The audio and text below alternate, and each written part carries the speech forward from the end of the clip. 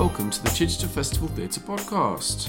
We'll be talking to a whole host of guests from our staff here at the theatre to our cast and creative teams from our productions. I'm George Bailey and I'll be your host for this series, taking you through everything Chichester and theatre related. So sit back, relax and enjoy what we've got in store for you. So joining me now is Daniel Hill, Director of Crossing Lines, which is CFYT's Promenade Summer production of 2019. And I'm also joined by David Lewington, who is working on sound and music for the production as well.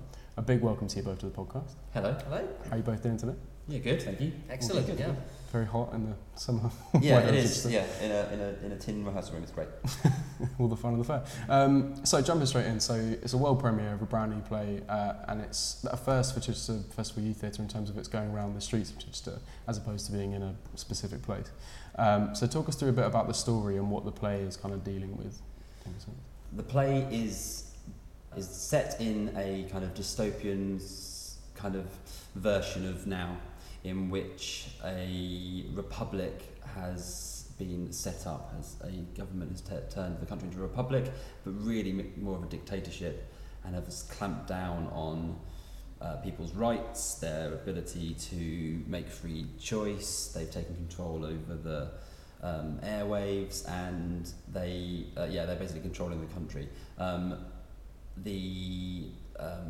amongst this kind of chaos, there is a group of young people who are trying to rebel. So we're imagining a time in 2019 when conscription may be brought back to fight for their country, and there's a group of people who disagree with that and who make it an effort to escape, and in the process take the audience with them on that journey to escape this world that they find themselves in. What's amazing is actually how the ridiculous amount of parallels that have occurred through the current political climate of our country, and it's almost a worst case scenario of closing your doors and what happens if the wrong person would get into power and use that power to kind of totally make their own regime kind of the thing that's happening. And there's scary parallels with what's going on, and also when we started this process, we never thought it was going to, we'd be in a summer like this. It's surprising how the further on we've gone in this process, the more relevant the material has become, and the more excited we've been to deliver it. Because whatever your political persuasion, everyone knows that something is going wrong, and whatever you chose in the past, I don't think there are many people that are that happy with the way things currently are, and I think it's quite clear that we are a short stone throw away from being in a nasty predicament nationally in many different ways. So this show has helped enlighten us on that, but also a lot of the young people that we're working with, they actually didn't have a chance to voice their opinion. And this is it's not the best way, but it is a way of them expressing an opinion which has often been overshadowed or just not listened to. And it's amazed us, hasn't it, how kind of politically aware these young people are. They're astutely aware of what's going on, and that's really feeding into the production in quite an exciting way. And obviously as well, so past the kind of story and the content of the play, there's a lot of kind of elements that are kind of bringing together the play. So there's a digital aspects with audio headsets and things like that. It's Promenade, it's youth theatre members, there's loads of things to think about. How are all these things feeding together and contributing to the process? For me, there's just a sheer number of different elements that are coming together is a really accurate reflection of what we have in our own lives, the number of different elements that go to making up our daily life, the number of different pieces of technology or avenues of social media that we have, talking to people organically, talking to people inorganically, digitally, in the flesh, and so on. It's from a practical term, it's interesting, to say the least. It's a logistical challenge, but that's why we do this. We want to tell stories, and we want to challenge people, and we want to challenge ourselves. But from a narrative point of view, in terms of the number of things that we've got coming together, I think it's an accurate reflection of where we are as a society. That there's a lot of stuff going on for all of us every day, and oftentimes that can cloud your judgment. It can get in the way of what's worth living for, what's important, and it's a really important valid point to make, and especially actually physically with the headphones, weighing our audience down with the tech that we're lumbered with as well. We're making them feel weighed down, but also it gives me a fantastic chance to really get into their heads and with the sound design, really sort of like throw lots of very uncomfortable elements at them on a very intimate basis, which as a sound designer for me is fantastic. So I'm dead excited about it, despite all the challenges. And I think the fact that the challenges in these kind of productions is what makes them really kind of come alive. There are a lot of elements that we're throwing together, and then by doing that as a promenade production in the middle of a city centre, just ups the ante. But it's that thing of I've never had an experience where you can't make a young person rise to a challenge that you throw at them, and with every element we've added, these young people have just kind of taken it on their shoulders and accepted it and are running with it, and which is remarkable, because sometimes we as a professional team struggle to think, well, how are we gonna, and what's that gonna do, and what if, and they take it as just like okay, so we're having to do this, and then turn those on, and whatever those kind of tricky things are, they seem unfazed at this stage, which it can't be said for all of us. So. Yeah, our limitations are not their limitations, so it's good for us to rise to their level as well, to challenge ourselves like they encourage us to. Yeah. And sort of building off that as well, and something that we touched upon earlier as well, it's quite a large ensemble, it's quite a large cast that you're working with. Do you enjoy working with bigger casts, and how has it been on this production in particular? Yeah, I really like working with large casts. I think the thing is with a larger cast is it gives you the opportunity of scale that you don't often get when you're working kind of in other environments. As soon as you've got that many group of people, the images you can create are just suddenly so much bigger. It's an overused word really, but kind of creating epicness within a piece can be achieved relatively easy when you've got almost 50 people creating those images. You don't need to fill in the blanks, if you know what I mean. Having said that, there's also moments of incredible intimacy in this play, which is also then really exciting to play with, and that's quite exciting. But I relish working with a large group of people, because the way they feed off each other as well, having such a broad range of ages and things working together, it creates a really exciting ensemble that is hard to find in any other way. And that difference between, so obviously you have the epicness with the images that you can create and the cast size as well, but there's also this intimate element of a personal experience with the audio headsets as well. Is there anything you can talk about, David, that doesn't give any spoilers away as to how these audio headsets are working at all? I think so. I'm sure if I start saying something that's untoward, I might get a poke in the ribs. But the headphones, the wearing of headphones, allows us a level of intimacy that we can't get with speakers, especially when you're dealing with binaural recording, which allows us to. It's a recording strategy developed quite a while ago, actually. Just never took off commercially. It allows us to access people's brains, the part of people's brains that geolocates voices. So you don't just pan to the left or to the right ear. You actually feel like the voice that's speaking to you is underneath you, in front of you, behind your ear, comforting you, pressuring you, chasing you, which is so much fun to play with. And just touching on what we said earlier about the large cast, the number of different voices I've got to play with a large cast is just fantastic.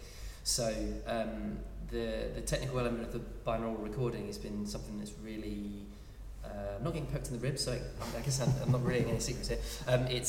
It's something that's just so exciting to be able to play with, because it's just that next step, it's that next level, that next element, just like the other elements we've already talked about, that we can put on top of this and really give that audience and the young people who are recording, throwing their voices in to record and performing this, just another aspect to this story, so it becomes real, totally engaging storytelling.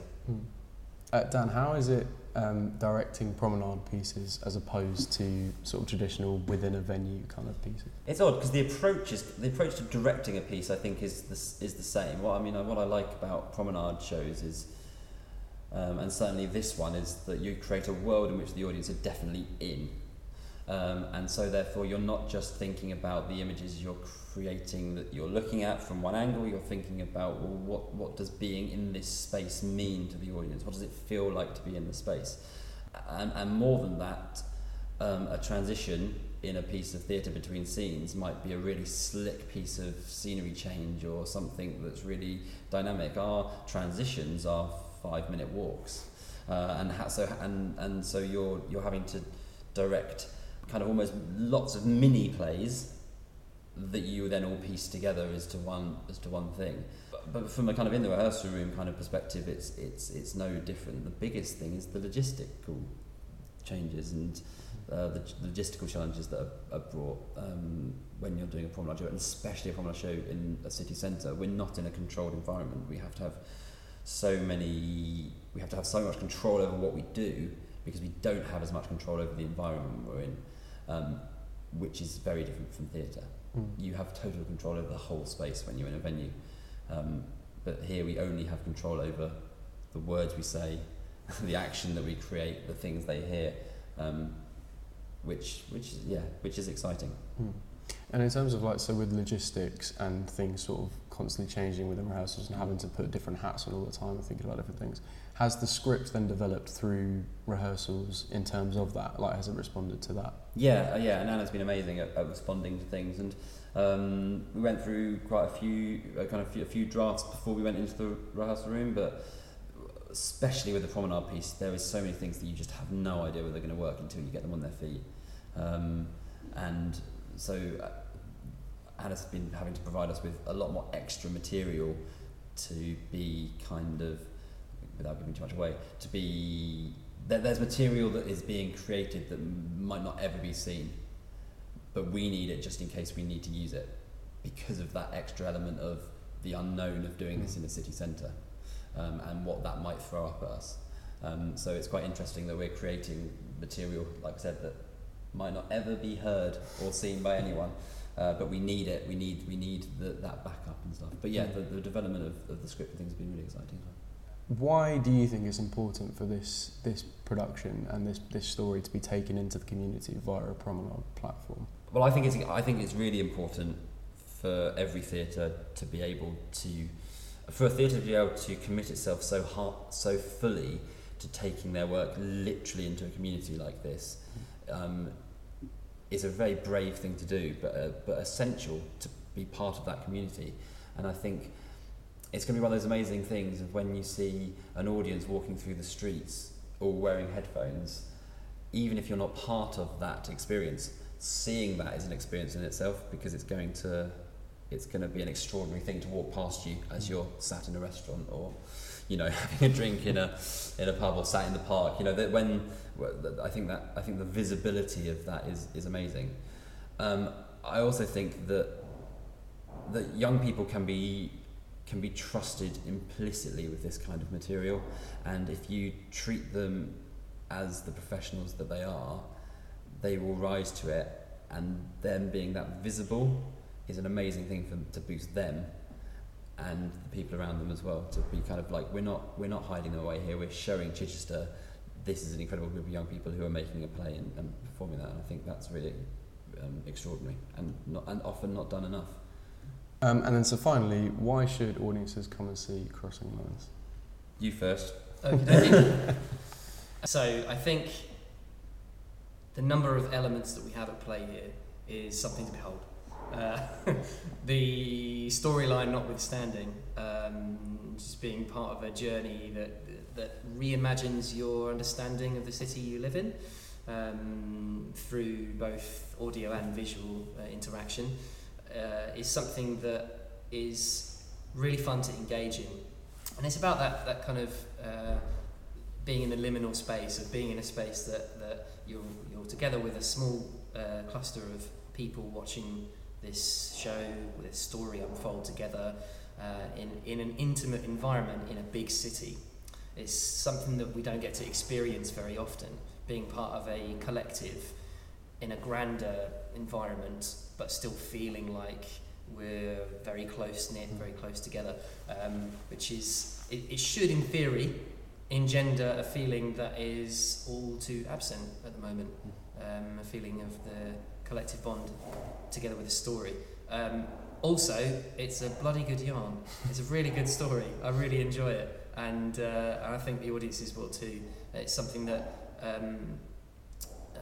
it does hit quite close to home, but I think it's important that we do tell those stories, and the way we engage people in telling those stories is to bring these elements together that make them exciting and engaging and ultimately positive and uplifting, but also carrying that important message.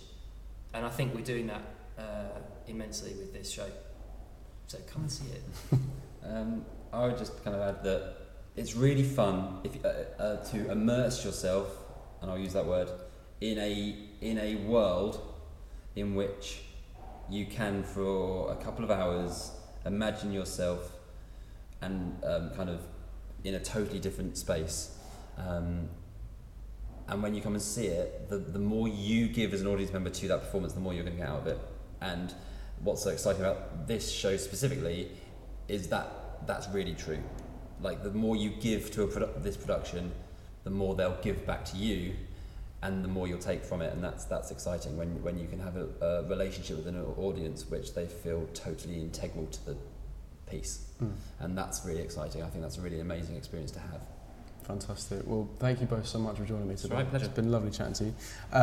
Crossing Lines runs throughout the city of Chichester from August the 17th to the 24th, so do join the company for a truly unique experience, and I hope the run goes fantastically well for you. Thank you. Thanks very much. This has been the Chichester Festival Theatre podcast. We hope you've enjoyed listening to this episode. Please do like, rate, share and subscribe on all relevant social media, and we hope to see you at the theatre soon. As always, thank you for listening, and we hope you look forward to the next episode.